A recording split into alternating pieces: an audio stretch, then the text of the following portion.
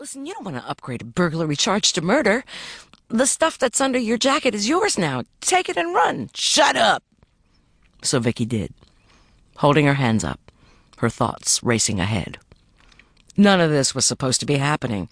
She had come to the row house tonight to meet a confidential informant in a minor straw purchase case. The meeting was to be so routine that Bob Morton, an ATF case agent, was finishing his cigarette outside by the car. Could she stall until Morty got here? And where was her CI now? "J-boy!" the kid yelled up the stairwell, panicky. "Jay!" Vicky noted the nickname.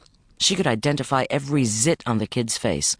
She wasn't getting out of this alive. She couldn't wait for Morty. She had to do something. "Jay, where you at?" the teenager shouted, half turning away, and Vicky seized her only chance. She grabbed the barrel of the Glock and twisted it upward. At the same instant, Morty walked through the screen door, and the whole world exploded. "Morty, watch out!" Vicky shouted. The Glock fired, jerking convulsively. The barrel seared her palms. The shot split her eardrums. The teenager wrenched the gun back, yanking her off her feet. Simultaneously, another shot rang out. Not from the Glock. Too close to be from Morty's gun. Vicky's throat caught, and she looked past the teenager.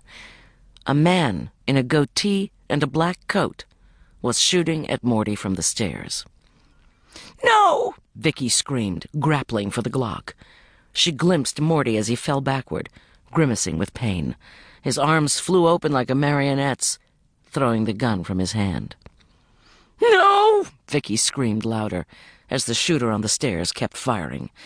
A second gunshot, then a third and fourth, burst into Morty's chest, exploding the blue ripstop of his down jacket, jerking his fallen body on impact. Vicky's heart hiccuped with fear, and she yanked harder on the gun.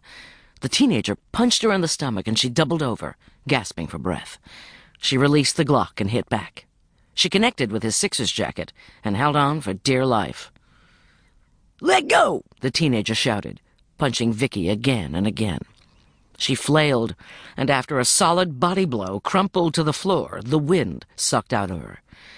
As she fell, she heard the faraway scream of a police siren and the kid shouting, scared, "Jay, we gotta go! Jay!"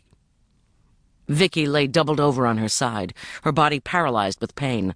Tears blurred her vision. She couldn't collect her thoughts. She heard footsteps and panting, then a chamber being ratcheted back. She opened wet eyes into the two bottomless black wells of a sawed-off gun. Hot smoke curled from the barrels, filling her nose with a burning smell.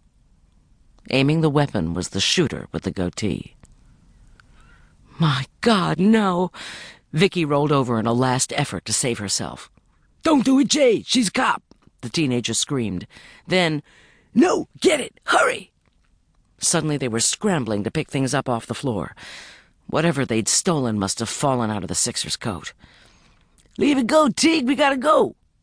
The shooter was already sprinting away, his hands full. The teenager bolted after him, jumping over Morty and out the front door, leaving the row house suddenly quiet. "Morty." Vicky rolled back over and struggled to her feet, stumbling across the living room to him. "Morty," she called, anguished, when she reached his side. He was lying on his back, his arms still flung wide, his blue eyes fluttering. "Morty, can you hear me? Morty!" He didn't answer. His gaze barely focused. His neat features had gone slack, and a sheen of perspiration coated his forehead and wet his sandy hair. Fresh blood gurgled from his chest and drenched his jacket, soaking its bright blue to slick black, spattering its exposed white stuffing with red flecks. "No, please, God!" Vicky choked back tears.